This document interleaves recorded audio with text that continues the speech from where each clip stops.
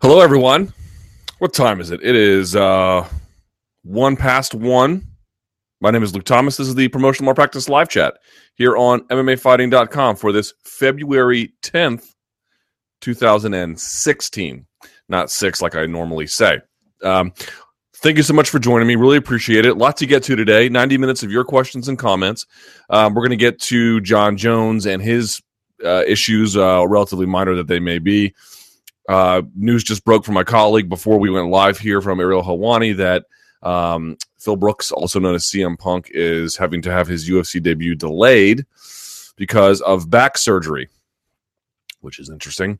We'll get to that as well. We'll get to the fact that we just passed UFC Fight Night 82. No big fights this weekend, but you have Bellator coming up. You have another UFC event on that same weekend coming up. You got a lot of stuff going on. So we'll get to all that, all your questions, all your comments, and more. Best place to do that, of course, MMAfighting.com. Comments that turn green get priority, but not exclusivity. If you're watching this, please give it a thumbs up, like it, share it on any kind of social media channel you got, whatever's out there. Please contribute. That would be great. Really appreciate that. As you know, I like to drink a customary diet soda. I'm still rifling through what Hunter gave me, the code RED, with its own version of disgusting deliciousness. That is sublime. All right. With that out of the way, let's get to these questions. All right, first up, I think Carlos Condit versus Stephen Thompson makes all the sense in the world right now. What do you think, and who would you take in a 5-round fight? I mentioned this briefly on my post-fight Facebook Live video that I was doing, that there's not a lot of fights where you would say Thompson's outmatched anymore. The Condit fight is interesting because I could see him getting chewed up. The difference for me, though, is that Condit takes a punch extraordinarily well. He has the reach to catch Thompson backing out. He's still got good hand speed himself, good explosive striking generally. Not in a crazy way, but a good enough way. And he would just be able to hang around in there, and it would take a lot for Thompson to hurt Condit.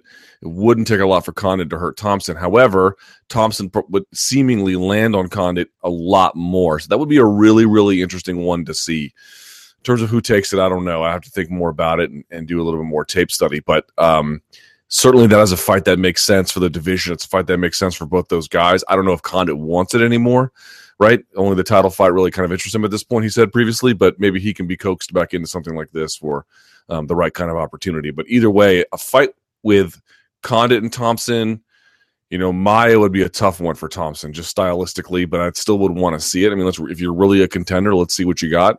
And then you have Rory out there. Those four guys, let's see, Rory, Thompson, Condit, and Maya.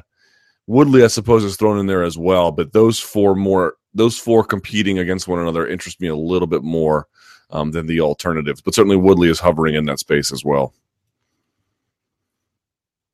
All right, Luke, let's talk Jon Jones. So I don't care if Jon Jones got into a legal problem again. I mean, it's Jones we're talking about. But what I can't understand is how on earth Jones got a driver's license after what he did last April. I lost my license one time when I drove by a red light, so that's why I'm kind of so shocked that he still got one. And when you are on probation like Jones, don't you go to jail if you do something illegal again. So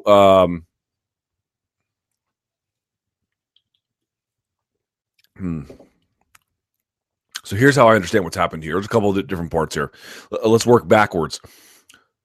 Driving without a license, even if you have a physical license, it is any kind of minor traffic infraction for which you are cited, speeding ticket, parking ticket, something like that. In most states, virtually all of them, this is not considered to be an offense worthy of having a probation revoked. There might be extenuating circumstances where that does happen. Generally speaking, that's not the case. Most judges are not that punitive. So when Jones put out that Instagram video saying, they're talking about tickets, that's what he was getting at. To your point about not getting, you lost your license. I'll tell you this. So we all know what happened on September 11th, 2001. On September 7th, 2001, I was in full uniform in court for a speeding ticket, and I lost my license. Now, I didn't have an attorney. I simply begged for mercy in front of the court, and you saw how well that worked. I would imagine if I had gone to court on, say, September 12th, that I would not necessarily have gotten a ticket, although, you never know. But the point being was you didn't mention if you had an attorney with you or to what extent your attorney argued for you or what other, extenuating circumstances there may have been there to cause you to lose your license. But the point to me about Jon Jones is as follows. This is why I thought his Instagram video was bizarre, to put it mildly. Look, you guys know I've been a pretty clear defender of him for any number of reasons, for any number of ways. Although his most recent issue that caused him to get probation, I don't think there's any defense of it in any capacity whatsoever. But I thought his Instagram video was surprising. Shocking, strong word. Surprising. It's like he's right that most infractions of what he's talking about don't really cause any kind of issue with your probation, especially if you are licensed and let's say you did forget your wallet at the gym or something. They'll cite you for not having it, but this is not something they're going to put you in jail for. They don't want you to go to jail probably. They want you to be able to work outside of those more serious confines. However, for someone like Jones, who has had any number of issues behind the wheel, including the time he wrecked his Bentley, including this time here where he had the hit and run, including any number of incidents I bet we don't even know about related to speeding or anything else. But the point being is, even if we just work on verified information, we have enough to conclude that as good as Jon Jones is fighting in a cage, he is that bad behind the wheel. He sucks at driving. He sucks at everything that relates to getting in a car and being behind the wheel. Even his own manager jokes, having to sit shotgun while John's in the car. And they're just joking. I understand that. And again, John didn't really do anything of the level that would cause a revocation of his probation. But for him to be surprised, it's like Jones, you have conditioned the fan base to be nervous and apprehensive about any offense you have in general. That's especially true as it relates to driving behind the wheel of a vehicle.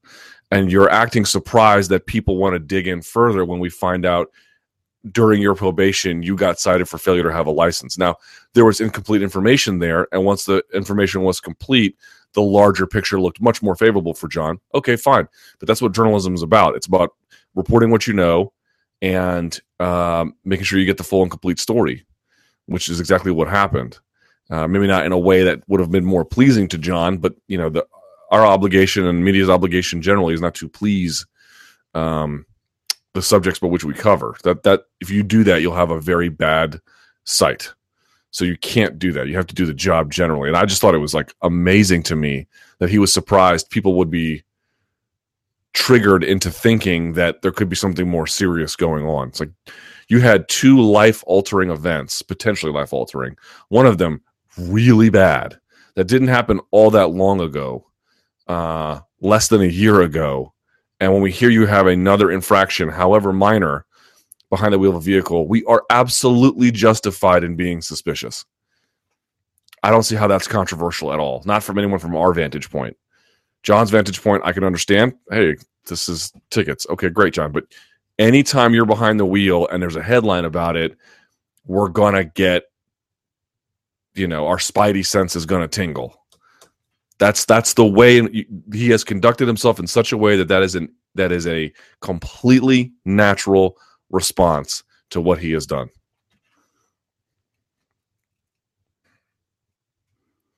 How fast does Canelo finish Khan? My guess is if the speed of Khan isn't some major X factor, well, we know it'll be a factor, but if it surprises us to the point it becomes a dominant factor for Khan, if that doesn't happen, and that's not the likeliest thing to happen, I say Canelo finishes him within 6. Which you might say makes the value of the fight bizarre at best and not worth our time. Maybe, but how much Canelo's power interacts with Khan's speed is... Again, I think Canelo will have the advantage there. It'll overwhelm whatever speed advantage Khan enjoys, but still worth paying attention to. All right. Jones versus Cormier 2. In light of the upcoming Jones versus Cormier rematch, let's do some true false. True false. It will not go to a decision. That's a tough one.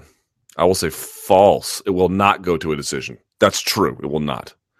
There will be at least one eye poke. I'll say true. Mike Goldberg will say embrace the grind at least once during the fight. You can bet your mortgage on that.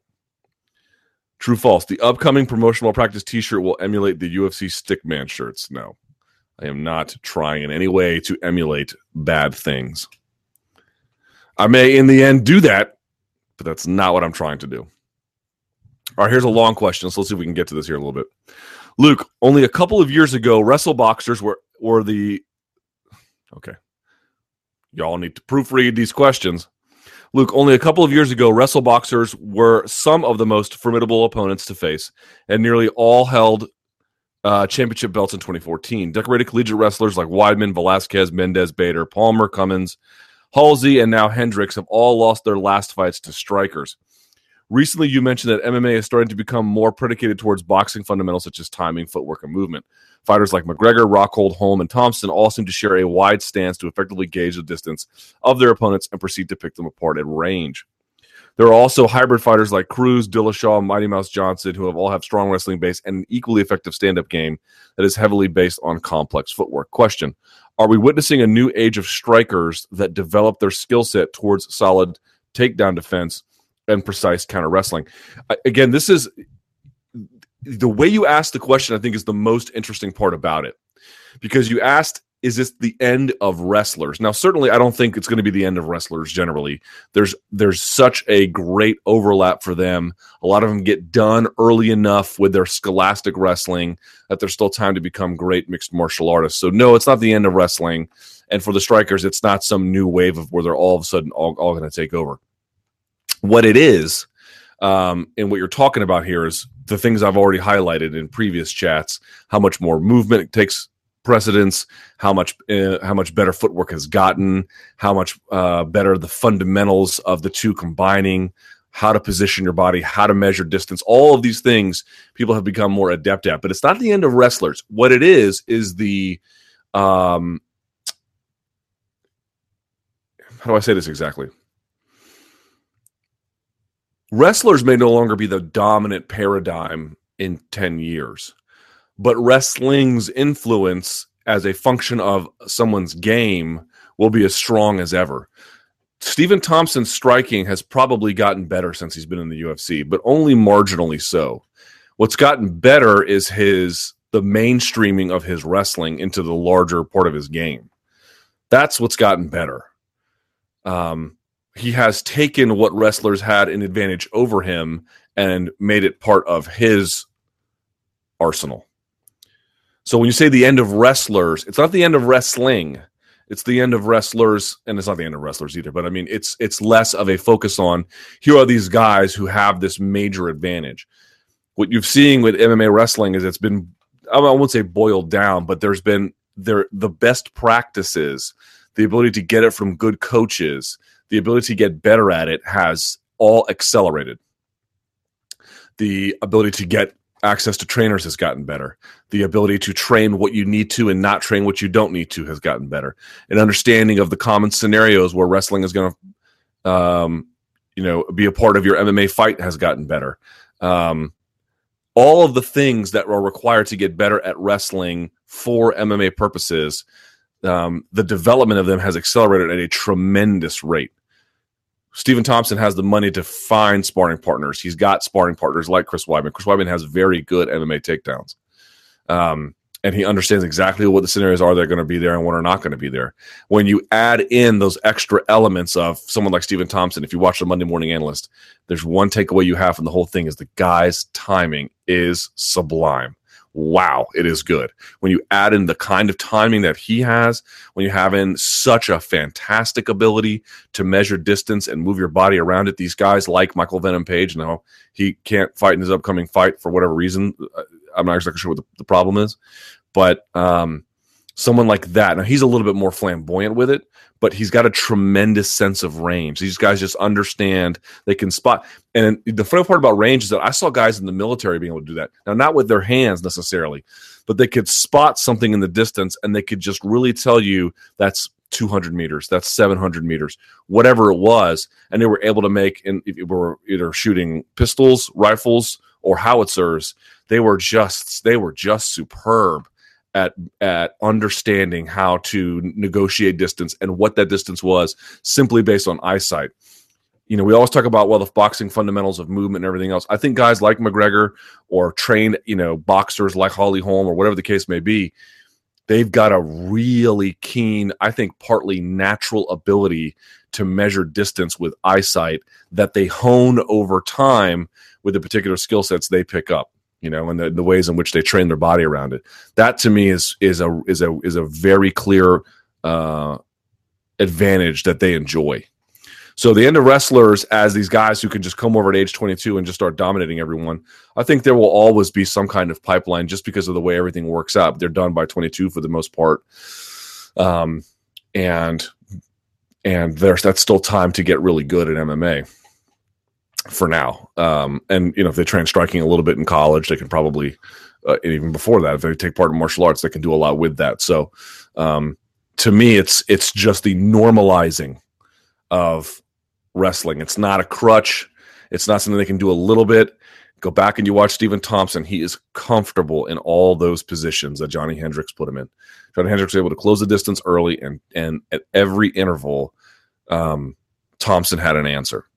Even with the early part where he was getting pushed over and getting his hips scooted, he could still do a lot with it. It was very, very impressive.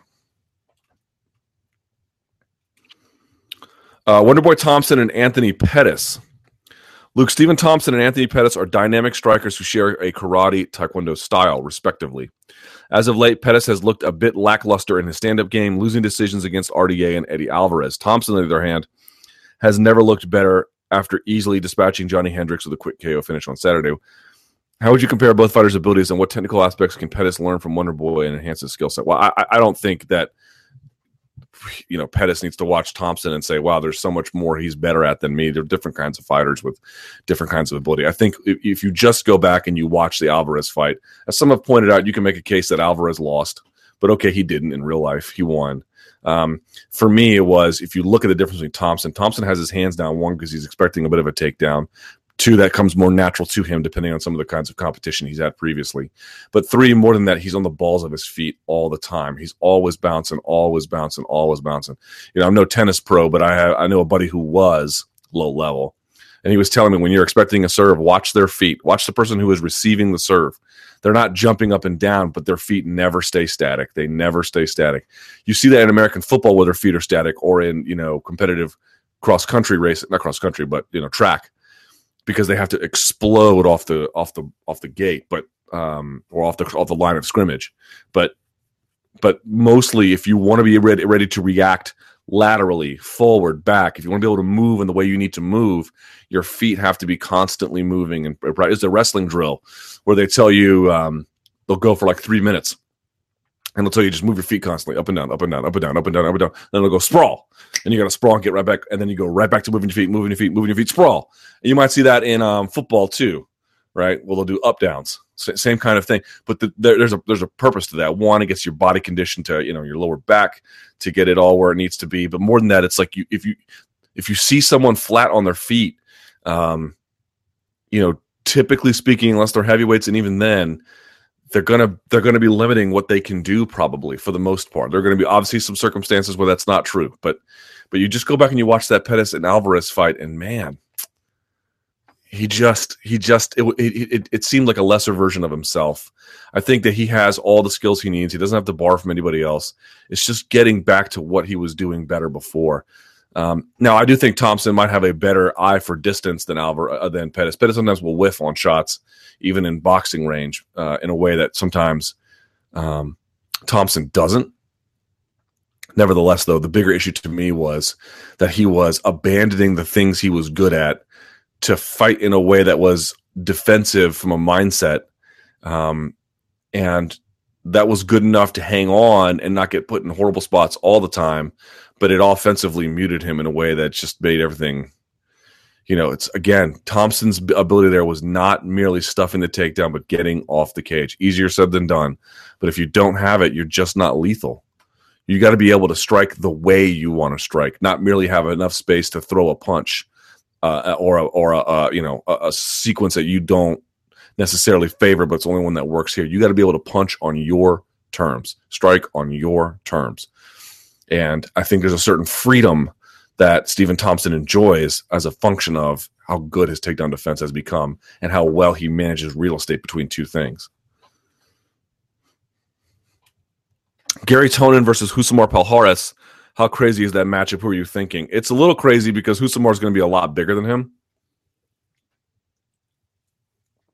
Gary in person is chiquitico. He did a seminar at my school, and he's a small person. Not tiny, but he's not big. So Palhares is going to be a lot bigger. But Gary's quicker. Gary's much more technical.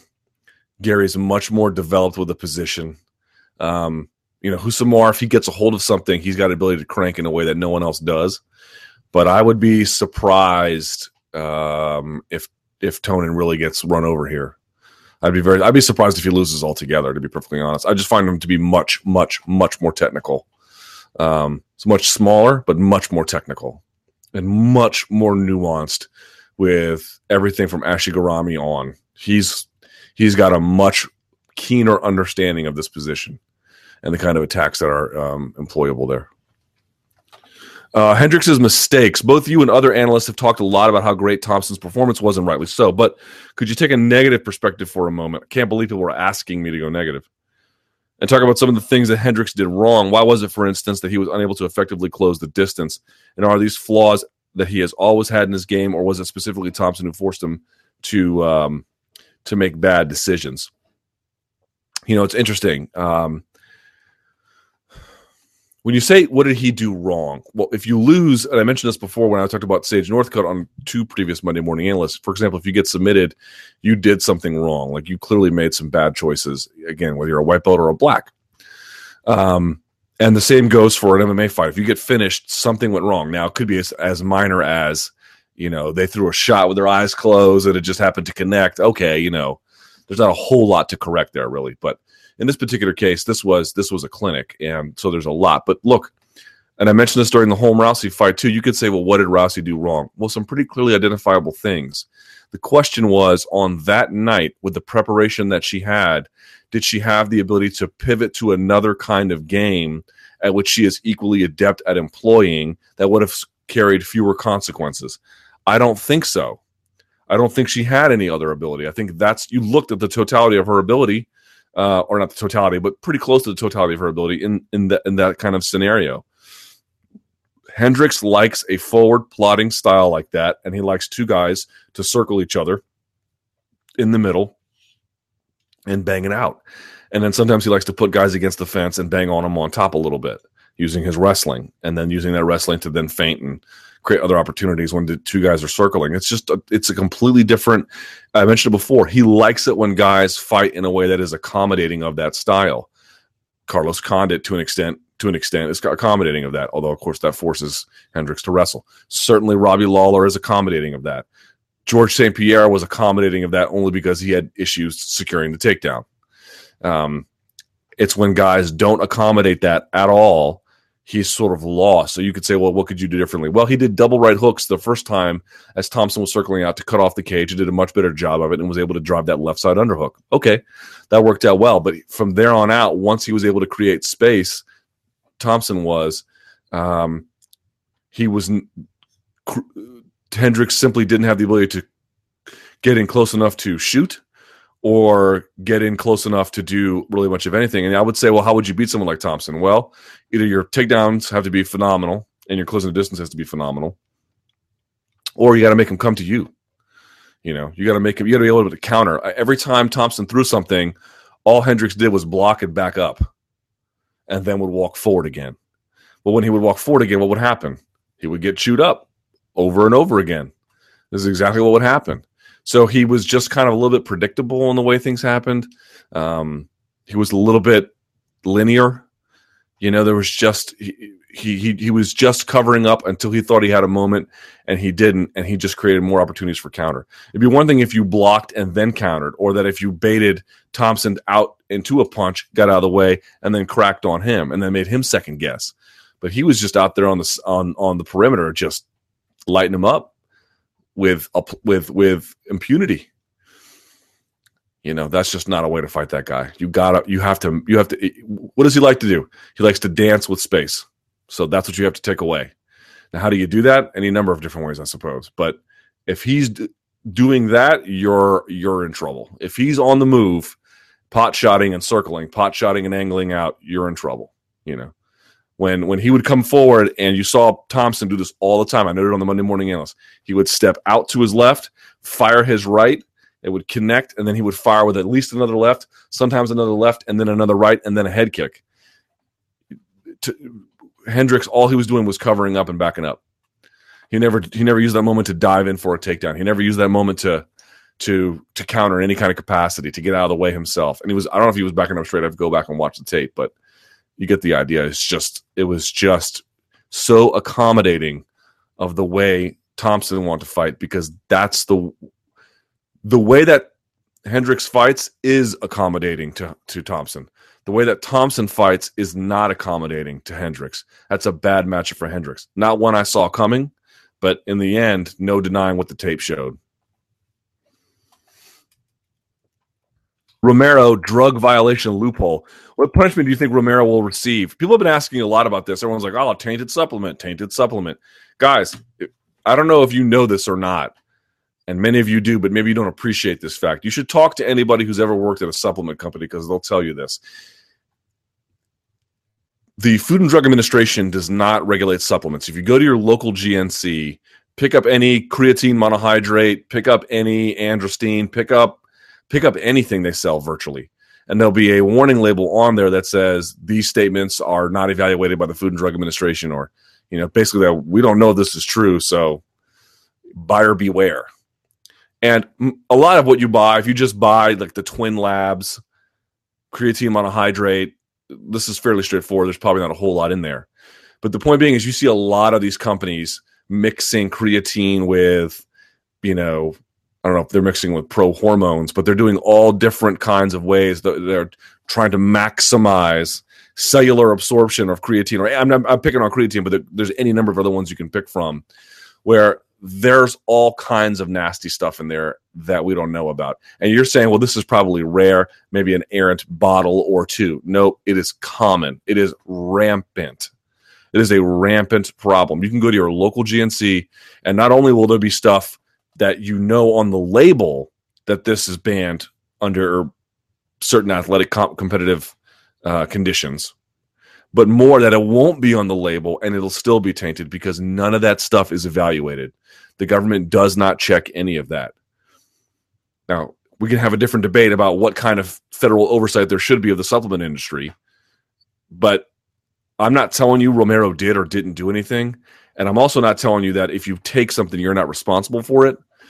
Certainly you are.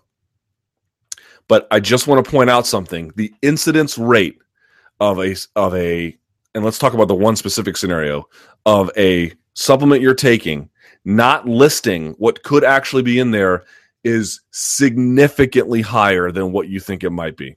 Significantly. It's a real problem. And I'm telling you, it's a real problem. There's all kinds of stuff, over-the-counter, OTC stuff you can buy that suffers from this kind of dilemma, or not dilemma, I should say, but dynamic. It's real. It's absolutely real. It's not rare or uncommon. It is very common.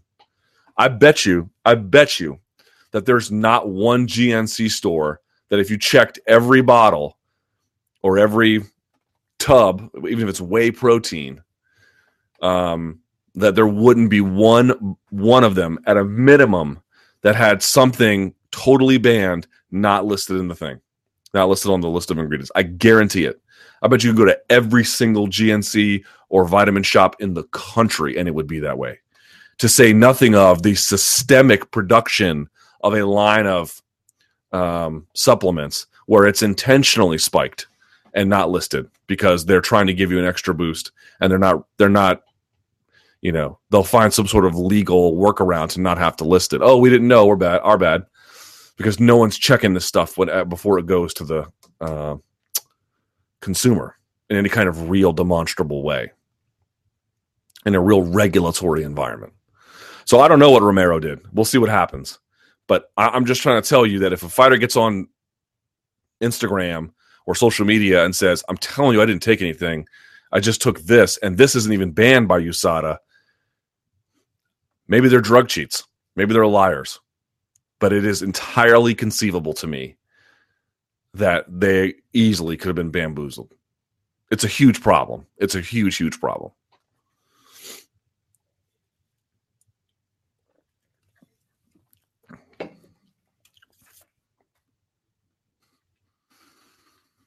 Early prediction, Conor versus RDA. Who do you pick to win tonight?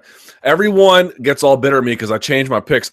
If you watch this chat, I say it over and over again. I reserve the right to change my mind up until I put a prediction in formally in written form, and then that's my prediction. So for this one, you know what my prediction is? I'm not sure again. I was like RDA at first. Then I was like, nah. I was watching some tape on RDA. I was like, nah, Conor's going to catch him because he doesn't move his head enough. And now I'm like, I don't know if that's going to matter. So I'm back to neutral. I'm back to I have no earthly idea what's about to happen between these two. So there you go. Here's what I know. I've been spectacularly wrong about Conor McGregor over and over again. So keep that in mind as we go over these. If McGregor beats Dos Anjos, is it in the realm of possibility that Conor could fight GSP at 200? You know, I've said no about everything Conor forever and ever, but I don't think that would be crazy anymore. I really don't. If he can beat Dos Anjos, and let's say he crushes him, you know, I'm not saying he gets beat for 4 rounds and then, you know, stops a tired one in the 5th. That would not lead to a welterweight. But, like, if he goes in there and just easily handles him, sure. I personally think Cejudo is the guy to finally give Demetrius Johnson a run for his money. I have a very hard time believing that. I have a very hard time believing he's going to be able to corner Mighty Mouse. I have a very hard time believing he's going to be able to get Mighty Mouse down and keep him down. I have a very hard time seeing how Cejudo wins this fight. Cejudo has almost no finishing ability that we've seen. He's got great fundamentals, but basically has one kind of attack. Not going to work against Demetrius Johnson unless he adds some wrinkles to his game that we haven't seen yet. I think Brian Sand makes a great point that, you know, when you look at Cejudo and the Olympics he went to at, I think he wrestled at 57 kilos. He wasn't expected to win, which is true. And in look at I think in all of his matches, he came from behind to win all of them. Okay, fair enough. You know, there is certainly a demonstrated record of rising to the occasion, and he is obviously a phenomenal athlete and the best pure wrestler, certainly in that division, if not many, many divisions. But in terms of the MMA skills, Demetrius Johnson works range, we're talking about all the time, works range and distance and has a variety of attack that I simply think Cejudo is utterly unprepared for. But we'll see. In regards to DMCA notices and Zuffa pulling down content, recently Zuffa have become more militant in policing their content online. Let me just take a step back here. They have not become more militant. This is how militant they always are. They have always been this way. If you don't have permission to post a GIF and you post it on your site, trust me, you're going to hear about it. This has been happening for years. For years. We're just at an age now where there's more footage online than there ever has been. The analysis game is bigger and better than it ever has been. The fans using the tools of iMovie and Final Cut Pro to make their own highlights is more robust in a way that it's ever been. But if you're asking how militant the UFC is in taking down content, this is not a spike. This is not an increase. This is quite standard. This is very, very common with what they've been doing since at least 2006. And removed videos of prominent analysts and highlight creators from YouTube. Instead of fighting this movement in content creation, wouldn't it make sense for the UFC to co-opt it instead? They could make an area to upload fan-created content on Fight Pass and use an ad model similar to YouTube to monetize this content and allow creators to profit as well. Then once the cream rises to the top, they can promote the best content on YouTube through their own channels, allowing them to control over the content and message that they desire while also adding value to Fight Pass subscriptions. Your thoughts? This would be a phenomenal opportunity for them. I absolutely think they should co-opt it rather than just hammering fans. There's all kinds of ways. We talked about it, soft power and hard power. UFC really only seems to respect hard power, not soft. But this is a case where soft power, I think, would do them quite well. Frankly, would add value to Fight Pass, too. And their own, I mean, their YouTube channel is pretty robust as it stands, but, you know, would add even more to what they have there. But this is, they really kind of believe our stuff, don't touch it, and that's the end of the conversation. For the most part, there is some difference to that. I believe that they hired, I haven't confirmed this, I believe that they hired that guy, Nick the Face, who used to make these unbelievable fight promos. My understanding is that they may have actually extended him a job offer. And remember, they asked Robin Black to do some things for them. So they've done some stuff. They've gotten out there a little bit in terms of realizing that this is a remix world, and fans want to engage with the content on their terms. They want to touch the footage, not quite in a literal way, but they want to handle it. They want to use it. They want to share it in ways that make sense to them and from their eyes, and they're able to do that with a host of other kind of content that they come across in their life. Why can't they do it with UFC footage? Well, you know, understanding the UFC wants to keep control of that stuff, but you're going to have a very, very hard time convincing me that BJJ Scout hurt the ratings for Cruz versus Dillashaw.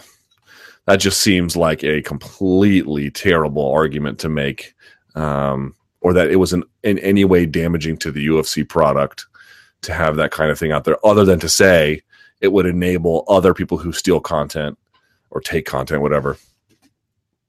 Someone will say, well, if BJJ Scout can do it, I can do it. And maybe that version is less, under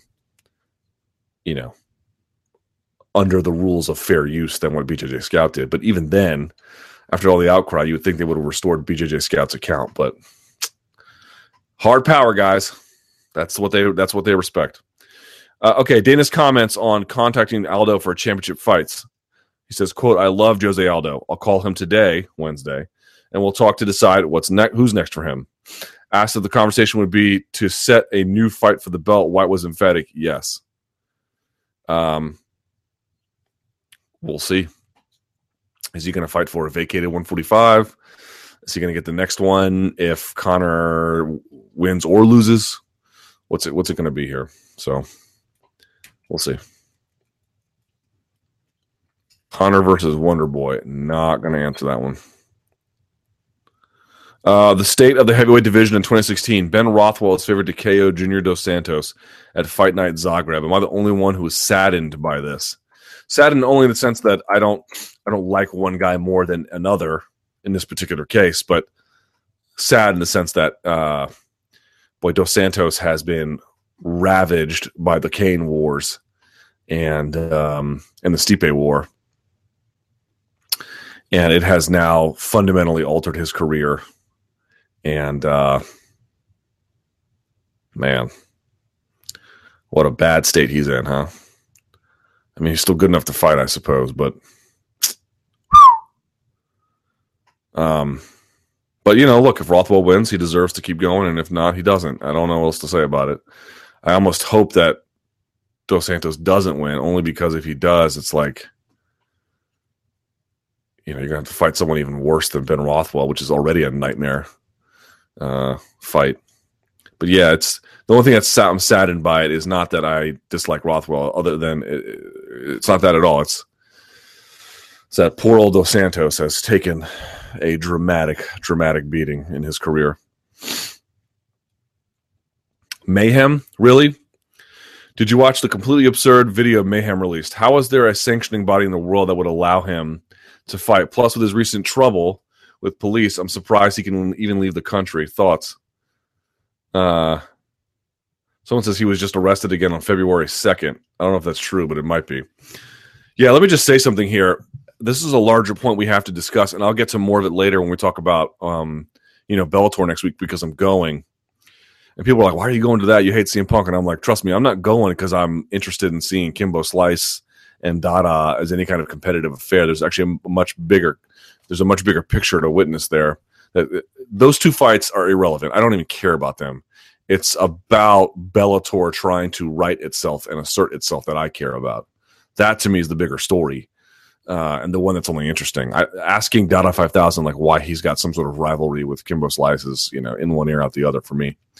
But they're all kind of related in a little way, which is to say, now this fight's overseas, so this is not the most relevant issue directly, which is to say, we often blame promoters, and much blame is being put on Bellator for their upcoming choices. Now, of course, Mayhem is fighting in a show in Italy. It should be noted he's not fighting on a Bellator show.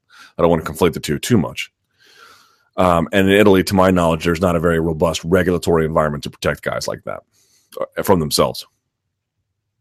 Although I suppose one could argue that him competing is actually what keeps him on the straight and narrow. I'd be willing to entertain that a little bit, but not much.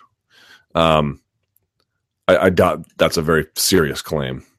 But the question about this is, even if it doesn't happen in Mayhem in Italy, how about Lieben to Bellator? Right, that should make you a little bit uncomfortable. How about Vanderlei Silva to Bellator if that happens? How about Melvin Manhoff still competing? Here's the bigger issue to me. When you ask Coker about these guys, he has a very interesting response every time. And it's one that there's not much of an answer to, which is, well, I'm not putting on a non-sanctioned show here, whatever state they're in, California, Texas, whatever. These guys have professional licenses to compete. Like they can fight. They've been vetted. So I'm allowed to book them. And that's true. That's really true. What that tells me is the ability to get a professional license. And again, the Mayhem situation is slightly different. But even if we're not talking about something as a much of a crazy situation as the Mayhem one, just the Lieben one, it is easy to get a professional license from athletic commissions. You got two guys in Hoist and Ken who are about to be a combined 100 years old, and they both have professional licenses. It's not that hard. Really not that hard. And so you can say the promoter should have, the promoter should exercise some discretion about this. And to the UFC's credit, they do. But the UFC does, partly because they have certain beliefs about fighter welfare, but also because they have much more to lose if something goes bad for them. Partly they're trying to maintain a certain product, so if guys are too old and can't fight anymore, there's not a lot of interest in keeping them around. But more than that, even if there is someone like Chuck Liddell who potentially could have still drawn at the box office long past the time where he should have been fighting, and he got stopped eventually, of course. But I'm saying, had he kept going through there, he could have sold some more tickets. But the UFC basically said, this could end real badly for us. They have much more to lose than a secondary player.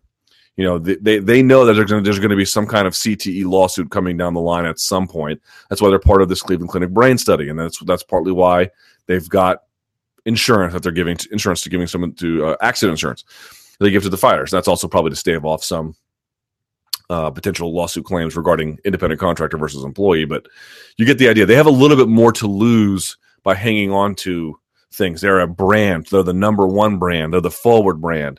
If something bad happens to them as a consequence of having an aging or diminished fighter who has a lot of miles on him, they suffer much more, and the industry suffers much more as a consequence. The whole thing can be affected, versus if it happens on a smaller show, it has very little effect. Even when they happen on national TV, if God forbid it ever came to that, it just wouldn't carry the same kind of risk and significance. And I think UFC understands that, which is why they're a little bit more proactive about it. And again, there might be some actual company ethos about it.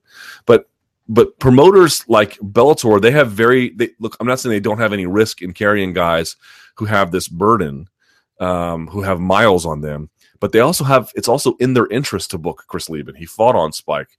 He could be in some compelling bouts. They have a much greater need because talent is at a much more of a premium outside the UFC. There's much less of it, and it's hard to get a hold of and make use of. So they have to be a little bit, this is why I could never be a promoter, they got to be a little bit dodgy with it. To me, saying, well, the promoter should exercise more discretion, there's not a lot of incentive for them to exercise discretion. The job to protect the health and safety of the fighters falls on the commission, and it is alarmingly easy to get a license to fight. Period. Forget a scenario where you have mayhem in Italy, where I'm not sure there's even any kind of regulatory apparatus at all. It is very, very easy to get a license to fight, even when you're 52 years old. It is very, very easy to get a license to fight, even when you're in your late 30s, early 40s, and you've been knocked out a number of times. That should scare you more than a promoter saying, well, this guy got a license, and I'm booking a sanctioned fight. Everything I'm doing is above board and legal, because that's all true. The question is, should that be legal? Should this guy have a license? That, I think, is a question we got to start asking ourselves a little bit more honestly. Look into a promoter to go against their own interest, or certainly their own short-term interest, and in maybe case even long-term in some cases, to the benefit of fighter safety. I think, I'm not saying the question's not valid, but the real central question is the commissions here. That's their fundamental and sole responsibility, regulating the sport. And they're giving licenses to guys for what seems to me very little scrutiny. Conor versus Lawler for the welterweight belt. My God, this guy hasn't even fought at lightweight yet. We're already talking about this. Please stop. All right. What is better? An extremely elite striker that becomes proficient in wrestling and jiu-jitsu, let's say Stephen Thompson, or an extremely elite wrestler that becomes proficient in striking, let's say Josh Koscheck? Well, how about, let's say TJ Dillashaw. Now, I wouldn't call him an extremely elite wrestler, a very good one, but has become a very good striker.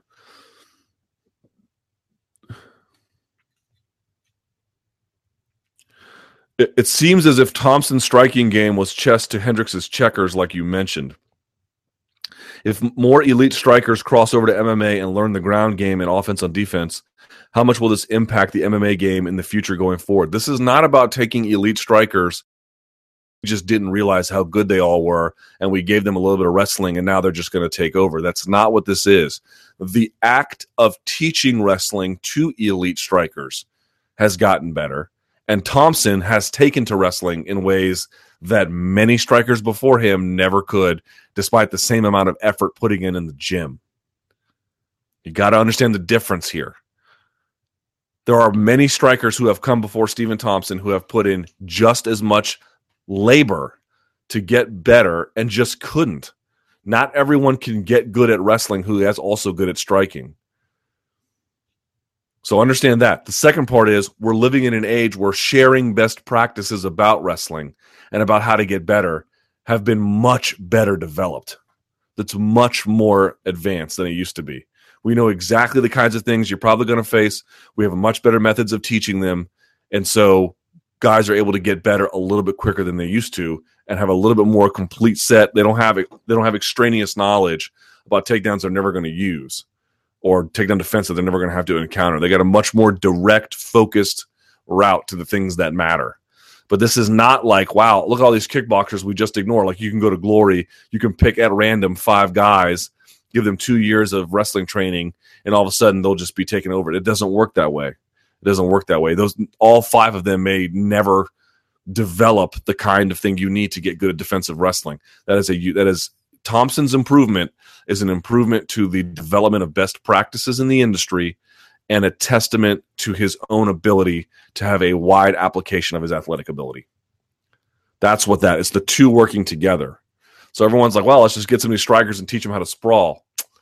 Not going to work. Not going to work. Some guys just won't take to it. They just won't. It's like saying, oh, I got 5 dogs. I can teach them all how to be champion because I've trained one champion dog before. Well, actually, that's not quite right. It would be, forget it. Just ignore that stupid point altogether.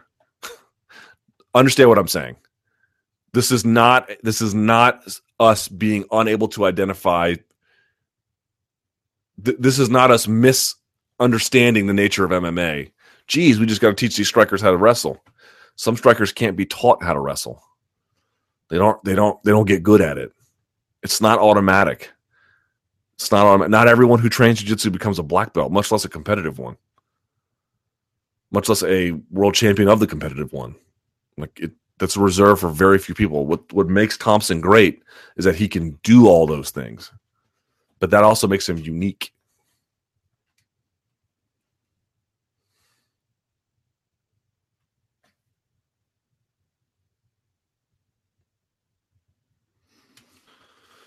From my inbox, someone asked me this via email. What are your opinions on Woodley stating Wonderboy does not deserve a title shot? He argued he should fight Rory first, but by that logic, surely Woodley is undeserving. Woodley lost to Rory in his last fight by split decision. Okay, this is not English. Woodley lost to Rory, and in his last fight, won by split decision to a Gastelum who had weight-cutting issues. Outside of that, his biggest wins are Dong Hyun Kim and Koscheck. I don't feel Woodley should be rewarded for winning a fight versus Condit through injury. Look, Woodley likes to lobby on behalf of the things. He likes to lobby on behalf of his own interests and makes arguments for it in the media. I'm not saying all of them are going to be awesome arguments, but that's what he does. He lobbies effective, and for the most part, somewhat effectively. If you don't think the argument makes sense, that's fine. It doesn't have to, but just understand the greater context here is that's a thing Woodley likes to do. He likes to make explicit arguments for himself and do it on as big a media channel and distribution channel as he can. All right, who would you pick to win? Lombard versus Hendricks. Man. That's a tough one. Maybe Hendricks? I don't know. Weidman versus Romero. Probably Weidman. Velasquez versus Miocic. Velasquez. Ryan Hall versus Gilbert Burns. Burns, unfortunately. Felder versus Duffy. Probably Duffy. Almeida versus Lineker. Almeida. Although he gets hit a lot early. Scoggins versus Horiguchi. I think Scoggins has more upside for his future when it's all said and done, but if I had to fight right now, maybe Horiguchi. But it would be close. I mean, that's a tight one.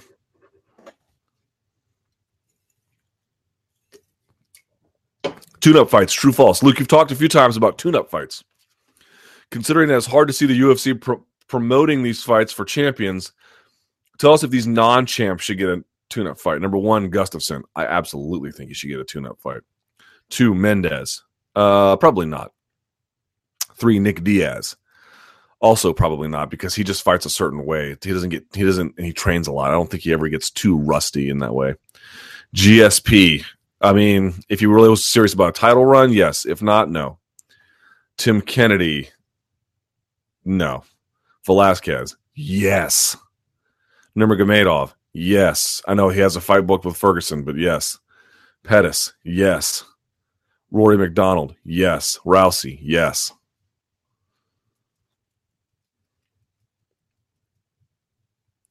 Fantasy BJJ matches. When you say BJJ, I'm assuming, let's see who these are. When you say BJJ, you got to define the rule set. Okay, you got one. Would you take in a BJJ match with no gi, no time limit? Let's assume that you're allowed to reap. Let's assume that you can do all kinds of heel hooks and everything else. Barnett versus Rothwell. Barnett. Barnett versus Verdum. Verdum. Maya versus Palhares. Maya. Handily. Penn versus Aldo. Aldo.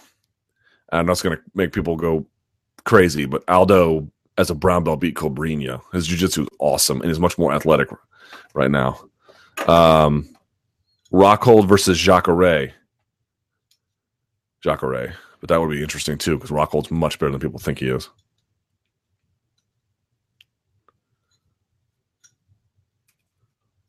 I'm going to jump one here because I think this is the most interesting question. I've been thinking about it all day yesterday, and I thought about it all day today.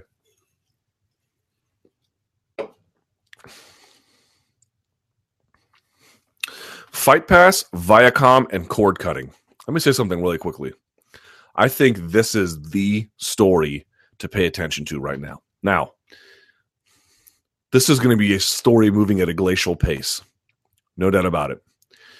Until it doesn't. Which is to say, this is going to move at a glacial pace, and then all at once, I think everything is going to crumble. Or at least, if not crumble, dramatically alter itself. Here's the question. Viacom's recent revenue issues bring up the valuable conversation on what is materially the future of the UFC viewing platform. Do you believe UFC will actually re-sign with Fox to renew their contract, or should they pull the plug to roll to Fight Pass in the United States? This is largely a issue as Canada, others, Fight Pass have the FS1 and Fox content live already. Let me just start with one thing here. I don't want to talk about this because I'm going to be in Houston next week. And again, I've been very vocal about CM Punk. And yet here I am going to this Kimbo Slice fight, or whatever you want to call this event. Again, I don't really care about that fight at all, or the main event. They mean nothing. It's not that. We need to start connecting the dots a little bit here. This is what I mean when I say how it's all related. Spike has lost millions already in household reach. Now, they still have quite a big reach. And in fact, they have a number of very successful programs. You can laugh at Cops. Cops easily does over 1 million too all the time. They've got that lip sync battle, which they had Beyonce on. They did almost 5 million viewers. They've got Ink Master, another show, Bar Rescue, another show. Like, they've got program that's delivering for them. I want to make that clear. But if you did not see the news yesterday, it was shocking. It will go up and fluctuate a little bit more. But the earnings, the projected earnings of the Viacom company did not meet projections. The stock sank 15% in a day. In a day. And there's any kind of analysis you can read about this. Again, Spike's doing well in all kinds of different ways. But if you look at what Viacom's properties are, Comedy Central, Spike, Nickelodeon, MTV, the movie studios, some aren't producing what they should be. Some are. The movie studios are not. I think they're one of the biggest movies they had all year was that Dad movie between Will Ferrell and Mark Wahlberg, which was not a blockbuster movie. I think they did have one blockbuster, but like this is not. They're not out there killing the game. Let's put it that way. But here's the key consideration. Everyone talks about these Kimbo Slice and Royce Gracie and how can Bellator do that. And if you're only looking in here in the MMA world, those bookings don't make sense. But once you begin to expand the scope and connect some of the dots a little bit, it all makes sense. Doesn't make it appetizing or really even interesting, but it makes sense. You mean to tell me, and the stock I think went down, I think the value of Viacom dropped 15% in the last 2 years altogether, if not more than that. Okay, this is a trend. The internet already destroyed the newspaper and frankly disrupted the larger journalism model. It didn't kill off all newspapers, killed off a lot, but it fundamentally re-altered here. That is exactly what is about to happen to television, and Viacom is caught up in it. Bellator is interesting because it does one of the things that will delay and slow the kind of degradation that we're already seeing. It does live sports. It does, the DVR-proof kind of thing. It makes go-to programming on Spike, and we all know if you book Kimbo Slice over, say, Michael Chandler, well, as much as Michael Chandler is liked as a fighter and as good as he is as a headliner, he can't compare to Kimbo Slice. But even that's not the real. That doesn't tell you the full story. The full story to me is you look at Viacom's stock dropping 15% in a day. And you mean to tell me they're not looking down every single corporate asset they have and saying to themselves, you better make sure that whatever you put on, you're putting on without question the highest rated product you can give us. Whatever will deliver the greatest return. People are asking, why isn't Bellator taking more time to groom themselves and doing less of the freak show things? Because Viacom is changing underneath our feet, and they do not have the luxury. Fact. They don't have it. When you look at their stock sinking 15% and you realize what kind of ratings Kimbo can do and what Shamrock and Gracie is probably going to do, I mean, maybe it tanks. I don't know, but it's presumed that it's going to do well. Then that makes sense. Because did you see what they did for Bellator? What, 148? They did less than 600,000 viewers. Folks, that's terrible. That's terrible. That was the Paul Daly card and Couture versus Patricky Freire and all that. They will go out of business doing that. That is a bridge to nowhere. I understand Will Brooks's complaints about why are these guys who can't really fight being promoted over him. And if he's upset about it, no one's here to tell him he's wrong, least of all me. But if you're at Viacom and you're looking down at your Bellator assets and you're saying to yourself, well, when you book these kinds of fighters, you get this result. And when you book these kinds of fighters, you get this result. And oh, by the way, what's happening to our company?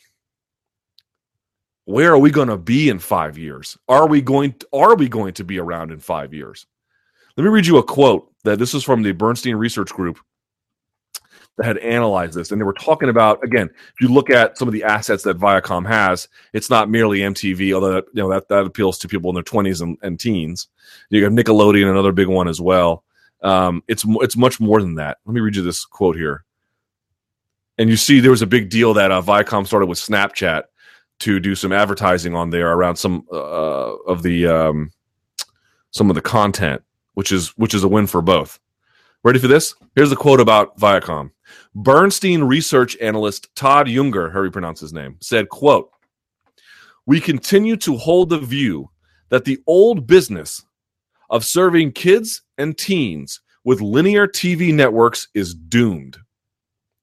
And the new business of serving kids and teens with on-demand, digitally delivered entertainment is unlikely to be won by Viacom." Now, look, the New York Times has suffered any kind of disruptions and is still the New York Times, in whatever state you want to say it is. Just because they're suffering the result of this industry disruption does not mean Viacom is going away. In fact, it may persist for forever in some form or another. And in fact, they're still making money. Billions of dollars. Let's be clear about this. But there is a lot of shakeup in that company, from the executive leadership all the way on down. And I can just tell you, this has massive implications for all of the different properties, not least of which Bellator, which is supposed to provide not only higher ratings, but be that DVR-proof kind of entity that Viacom needs. To me, when everyone talks about why is Kimbo Slice's book here and why is that book there, to me it's the same thing as saying, why does Fox Sports 1 bore us to death by allotting half an hour for every fight on their broadcast, even if it only takes 5 minutes? Because generally speaking, no one's watching Fox Sports 1, except when they put on, let's say, baseball playoffs, or when they put on UFC Tonight or UFC Live programming. Then lots of people watch. So they just string you along because they need the viewers to pay for the advertising. I'm not telling you to like it. I'm not telling you to watch it. I'm not telling you to enjoy it. I'm just telling you to look at the broader picture here. And now you ask about Fight Pass. This should tell you why Anderson Silva versus Michael Bisping is taking place on Fight Pass. Because the UFC realizes by the time they re-up that deal, by the time it's really time to re-up that television deal, who knows what kind of money is going to be available. Maybe it's the same. Maybe it doesn't change too much. But it looks to me, and they mentioned today, how about this? Today, Disney, which owns ESPN, their stock is tanking due to ESPN's declining subscriber base.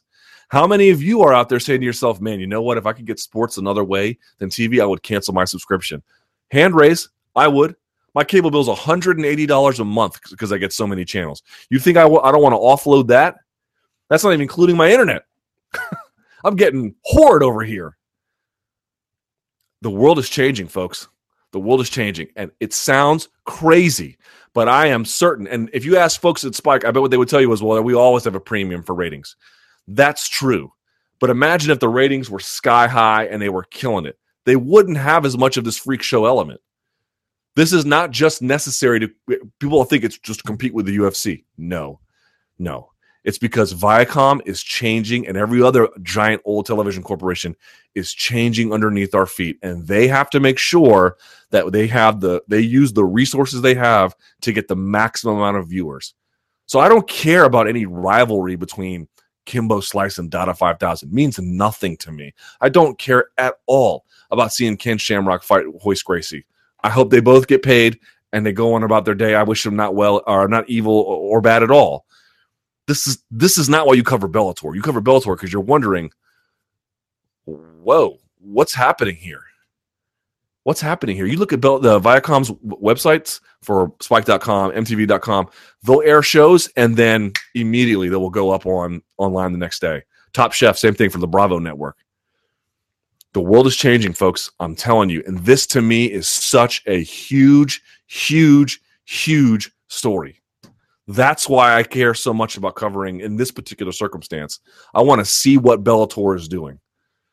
Not because I care about these fights. I don't care about that at all. I want to know how this is going to affect MMA. Because we all thought, wow, Viacom signed Bellator. They got money for life. And they might. Viacom might hang around like the New York Times did, which is still the preeminent journalism outlet in the world, if not this country. They may find a way to evolve. But for the UFC too, because of Fox Sports deal, a storm is coming. A storm is coming. And I want to see who gets snatched up in it. And you should pay attention to that too. All right. Hendricks' weight. How much of a factor do you think Hendricks' weight played in his fight against Wonderboy? I don't know how much weight played a factor, but Wonderboy looked from a frame perspective to be infinitely larger. He looked to be like another weight class up, man. So but what's Hendricks going to do? He's going to go fight guys at 185 pounds? He's way too small for that. He's just a dense, and I mean here, a dense guy. And I don't know what he can really do about that.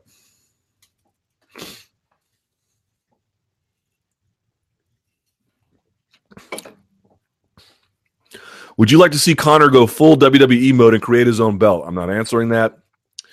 Big cage, little cage, Lawler versus Wonderboy Thompson. Great question. If two fights were booked between Champ Lawler and Wonderboy Thompson, one in the big cage and the other in the small cage, how would the fights differ in the action and eventual outcome, in your opinion? So it was interesting. I was reading the comments in YouTube, which I know I normally don't, on the last Monday Morning Analyst I did, and someone made, I thought, a very interesting point. They said, if you look at, because I made a point that like Thompson's style is very much benefited by having that big cage. I think we can all agree with that. And someone made a very interesting point in the comments. They said, the blueprint to beating Thompson is to see how Nikki Holtzkin beat Raymond Daniels. Now, I was there for their first fight. They fought twice. I believe Holtzkin has won both. Second one was much closer, as I understand it. The first one that was actually a year ago this month. It was for the Glory in Hampton, Virginia. And I saw that with my own eyes. And there's a lot of truth to that, except the Glory ring is A, smaller than the octagon, and B, at right angles. It's going to be much harder for Nikki Holtzkin to beat Raymond Daniels if they fought in an octagon. Much harder. Much, much harder. You can hit and get away a lot easier than you can if you're Holtzkin, where you can cover up and you have big gloves. Wait until a guy turns into a corner and then just bang on him. That really is not a big opportunity for you. It's hard. It's going to be much harder to corner guys in that way. So my point to you is, I would actually maybe favor Thompson in the big cage. In the little cage, I might actually favor Lawler. Lawler will be much more able to work at close range. And if you wanted to, I don't know how good his offensive wrestling is anymore, because we don't see a whole lot of it, but at least gives him a fighting chance.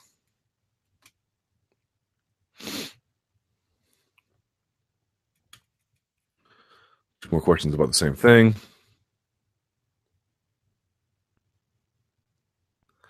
What do you think of the longevity of the joke where you attribute quotes to Kenny Florian?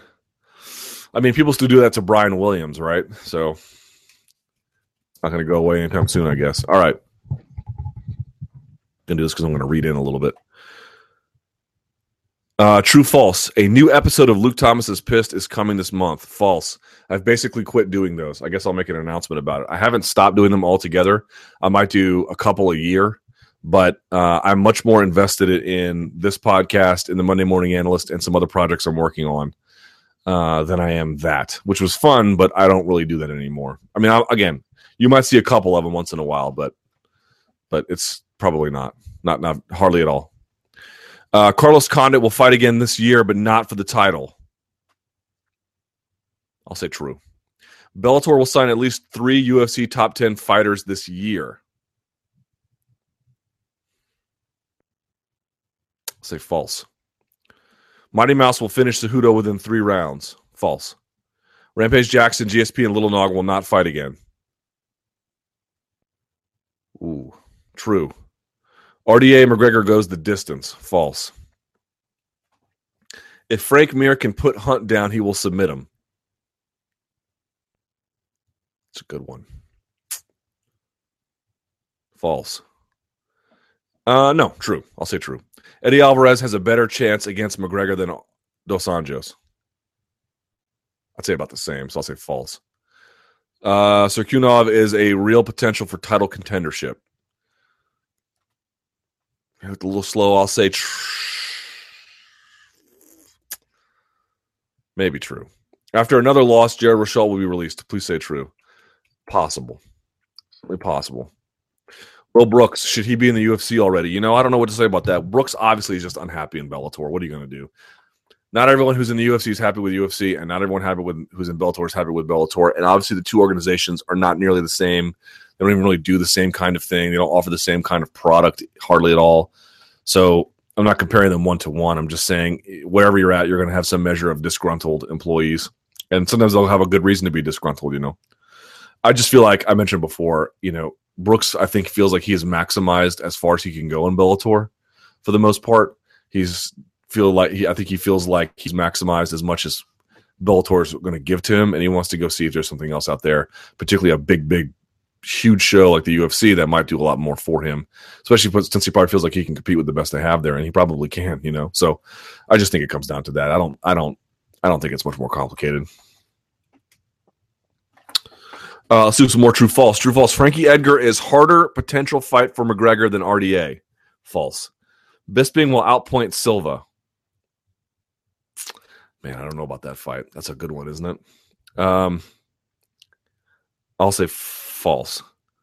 It's too soon in his development of Cejudo to face DJ. True.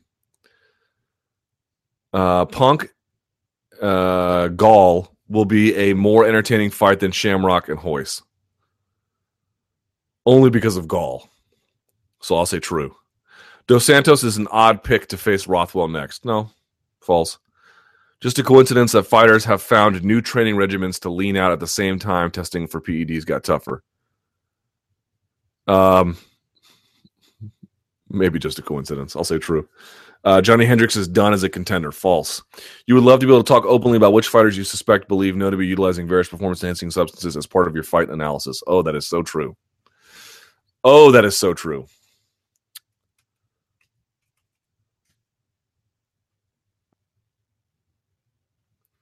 What did you make of Alvarez's assertion and argument for him being the number one contender in the lightweight division? I didn't agree with it, but I don't really care about that here or there. Do you give any credence to Alvarez's analysis of Conor? I do feel like there's a lot more about Conor's ground game we don't know. Now, I'm not one of these clowns who's out there being like, we totally untested. It's clear that if you want to bang with him on the feet, you really need to have a lot of you need to be able to match his reach, and you need to have a lot of movement yourself. And if you can't, you probably shouldn't do too much of it. He takes a hell of a shot. It's just not good right now. But on the ground, that does seem to be very mineable territory. Now, how far and how much gold you can mine in those hills, I don't know. But that his emphasis on fight him on the ground, do not waste time on the feet, seems to me very, very correct.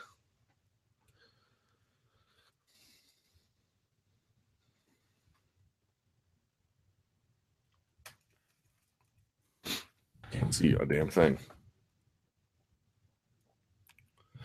Luke, with the absence of Ronda, Cormier, and Jones, Luke, with the absence of Ronda, Cormier versus Jones 2 booked for 197, and possible Conor loss to Dos Anjos, what huge fights are left to make at UFC 200? We've talked about this a lot. There could be the return of GSP. There could be Conor with a different super fight. Conor losing at 155. Let's say he goes out and he just gets absolutely munished, right? Let's say he does like he lost to Duffy or something. He's going to have to eat an S sandwich. There's no doubt about it. But it's not going to be the same thing as like Rousey's lost to Holm, where you're like, well, what does she do next? Well, we know what he could do next. He could go right back down to featherweight. Yeah, it's a brutal weight cut. I get it. But you still have options at the table. It's just not true that this will be the same kind of negative effect. So they could do any kind of featherweight super fight, provided he's not medically ineligible to do that. I will say the UFC does seem to be running the risk of cutting things a little close, for 200. They had 3 main events the last time. Remember, it was Hendo versus Bisping, Alves versus GSP, and then Lesnar versus Mir. That's a strong card, bro. And Jon Jones fought on the prelim card of that against, I think, Jake O'Brien. That was one where he reached for the knee and then came back behind himself with the elbow. Jon Jones has been nasty for a while. But But I agree that they need the Jones thing to work out one way or the other. Maybe having a heavyweight title fight on there. They don't have to have super magic on there. They need to have one major headliner and then two other really compelling ones. They need to have, so let's say they have Ronda's out. Let's say they have Conor versus Edgar. Let's just say, okay, that's top. You could have Fabricio Verdum defending his title and then Jon Jones. You could have Jon Jones defending his title and then, do the same thing they did for 100, which was have a fight for the coaches off of the Ultimate Fighter. We'll see how that works out. I guess they're not going to do that because they're going to fight the night before, so that won't work. All right, so that's out too. Let me think. You have to have some other kind of super fight. Someone jumping up a weight class, somebody coming down a weight class, something like that to really make that. You need to have the three. I think that's really key. If the rest of the card blows, but you have three just insane fights, two of which are for a title, and one of which features a big, major superstar, Conor McGregor and Jon Jones are on a card together, and there's a third fight where, let's say I'm going to make something up. Weidman fights Verdum or something. Or I don't know. Just you get the idea. Some kind of crazy weight class change. That I think will be more than sufficient. Let's go to the Twitter machine while we have time.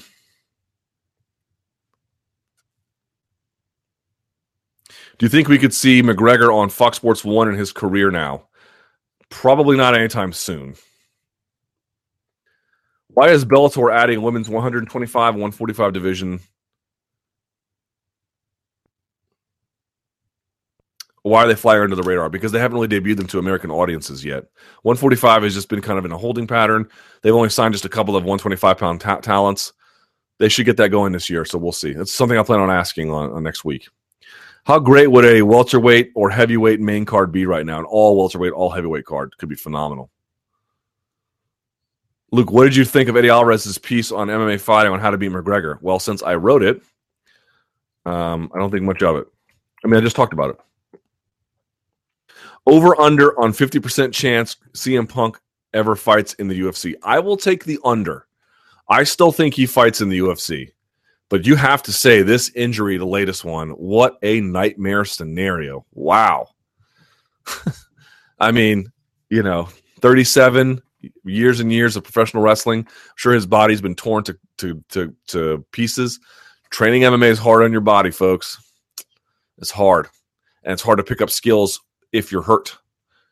It's just hard. It's a young man sport for a reason. All sports are for young men for the most part. He's got a long road ahead, boy. Should fighters like Rochalt, who offer very little, be put on the Fight Pass cards? Yes.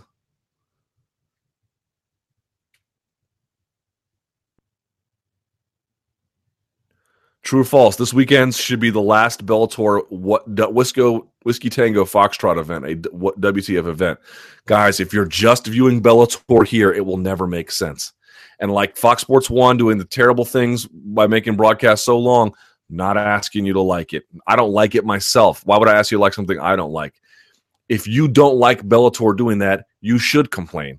Because the more Benson Hendersons they can sign, the less they have to rely on that kind of stuff to market themselves. So if you don't like the Kimbo Slice stuff, say it. If you don't like the Hoist versus Ken stuff, say it. Say it there. Say it loud. Let them hear you. But also understand what's happening here. As I speak to you today, I bet you with corporate mandates being what they are left without a single choice about what else to put on there. 50%, 15% drop in stock price in one day. Mike Pyle had an amazing performance against a really solid fighter. Do you have any fun matchup for him next? That's a good question. I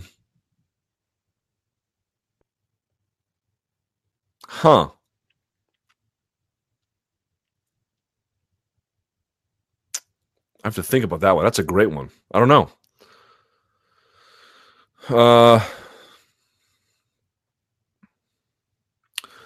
Could you give a live chat shout out to my coach and 50 fight vet Brock Larson, who retired this week? Brock Larson was the first fighter I ever interviewed over the phone, and was, I think, from Brainerd, Minnesota, if I'm not mistaken.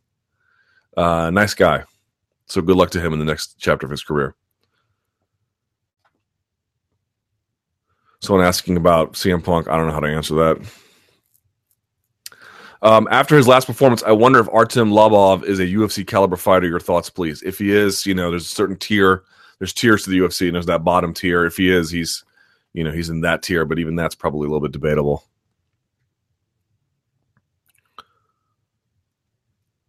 Do you think Ronda not using the strength and conditioning program aided her downfall? No.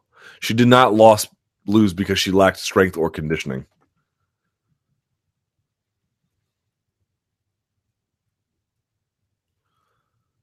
If UFC 200 was free, how many viewers would it do? Millions. Millions and millions. Is Roy Nelson done as a headliner, co-headliner? No.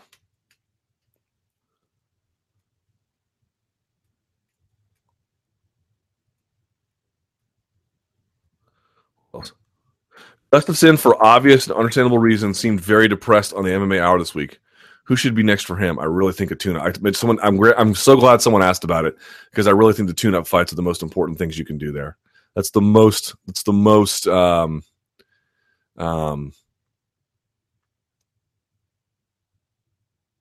He needs to be eased back into things. Just throwing him to the fire again. You say, well, that's the competitive, He needs some kind of grand goal to aspire to.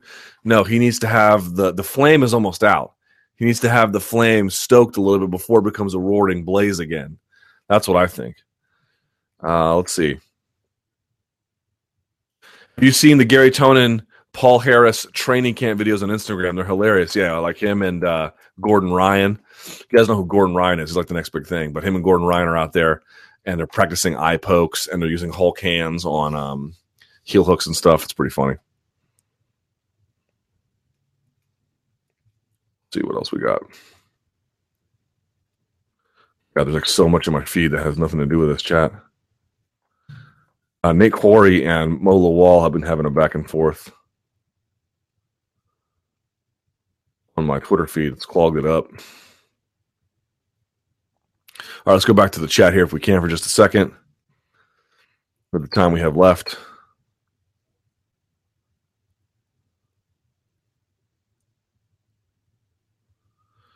Let's see. Submission takes on defense.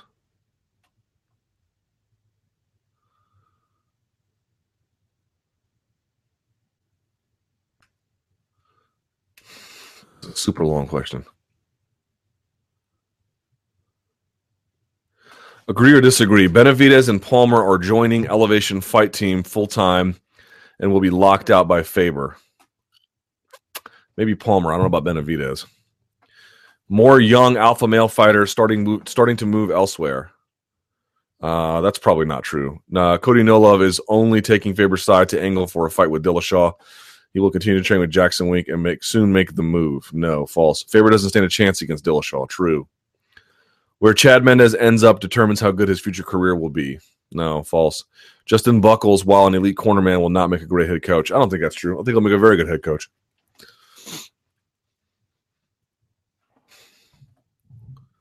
When asking about the Beyonce halftime performance, I actually did not think it. I had no idea. Have you look? I don't have anything against Beyonce. I think she's fine. She's a pretty woman. She sings well. She has a lot of songwriters. She has a lot of handlers. She has a lot of help with all her choreography. She's not very original in that regard, but she's fine. I don't have anything against her. But then you read headlines the next day, and they seem so deeply out of touch. I guess I'm out of touch, but they all say things like perfection, fierce. Here was her flawless performance that saved the Super Bowl halftime show. I agree she was a step up from Coldplay, but that's not saying a whole lot.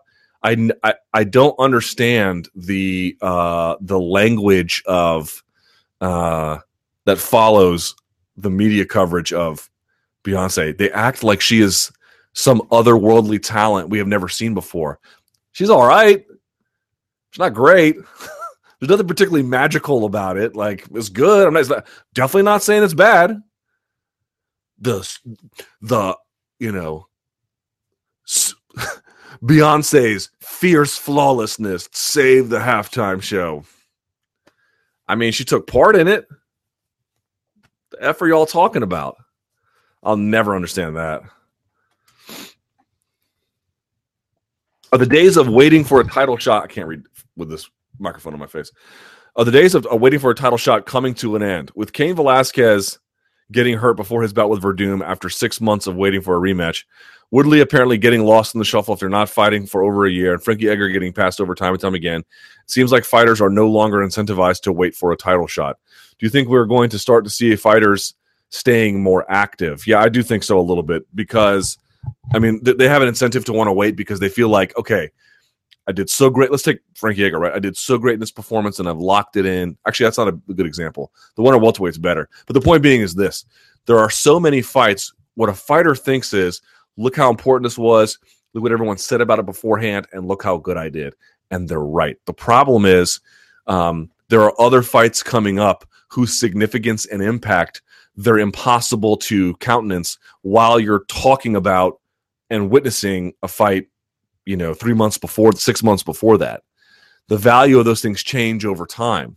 The win has to be absolutely spectacularly huge to have real lasting value as more fights in the division happen, especially among their contemporaries in the upper echelon. So we could say, well, Woodley was kind of close to a title shot and whatever else the case may be, and there's a little bit of lack of clarity there.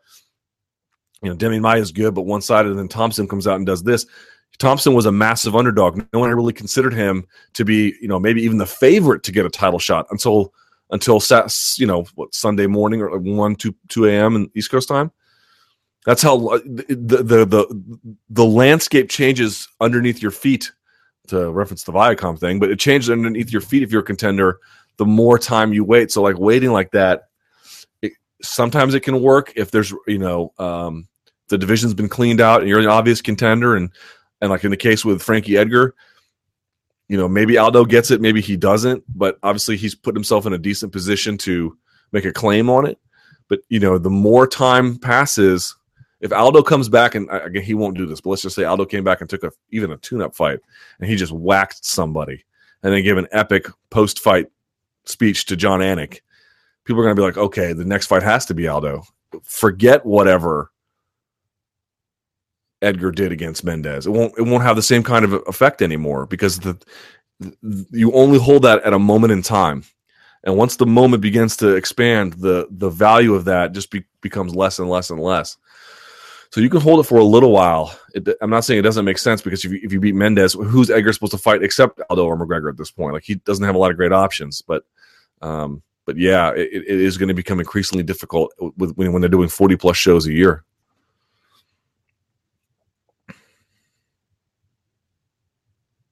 Good question. UFC Fight Night 100. Will this be treated as a mega event? I haven't heard a peep about it. It should take place in only about a year. Don't know. Good question. You would think they'll do something special about it, but I don't know.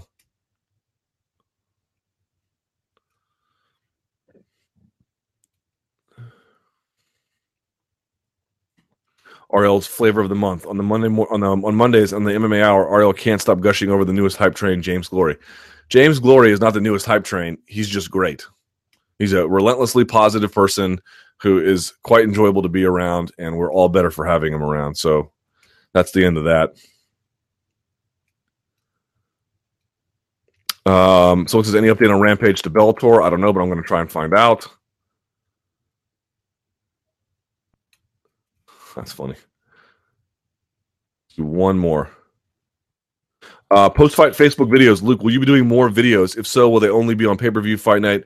Maybe even a good Bellator fight. I'm going to do a bunch more on Facebook. If you guys don't follow me on Facebook, I have my own verified page. You can get on there. I'm going to do videos there and on the MMA fighting page. So like either or like both. Facebook has this new system called Facebook Live. It's like Periscope for Facebook, only the videos don't go away after 24 hours. They get archived. And I did one on my page just as a beta test.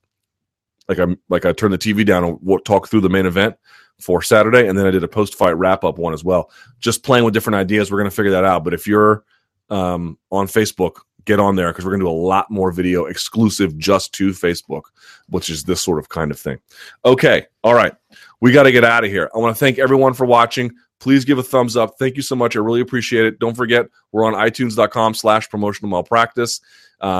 Share this video on any social media channel, wherever you get it. I really appreciate it. Thank you so much if you watch the Monday Morning Analyst. No big fights this weekend, but of course we'll have some fun coverage for you and interesting articles and everything else. So stick around to MMAfighting.com. And I guess until I fly out Monday night. So I'll do this Monday Morning Analyst on Monday. No, actually I won't. I guess next time you'll see me, it'll be on Wednesday or Tuesday, depending on what kind of stuff happens with the Bellator stuff. All right. Until next time, thank you so much. Stay frosty.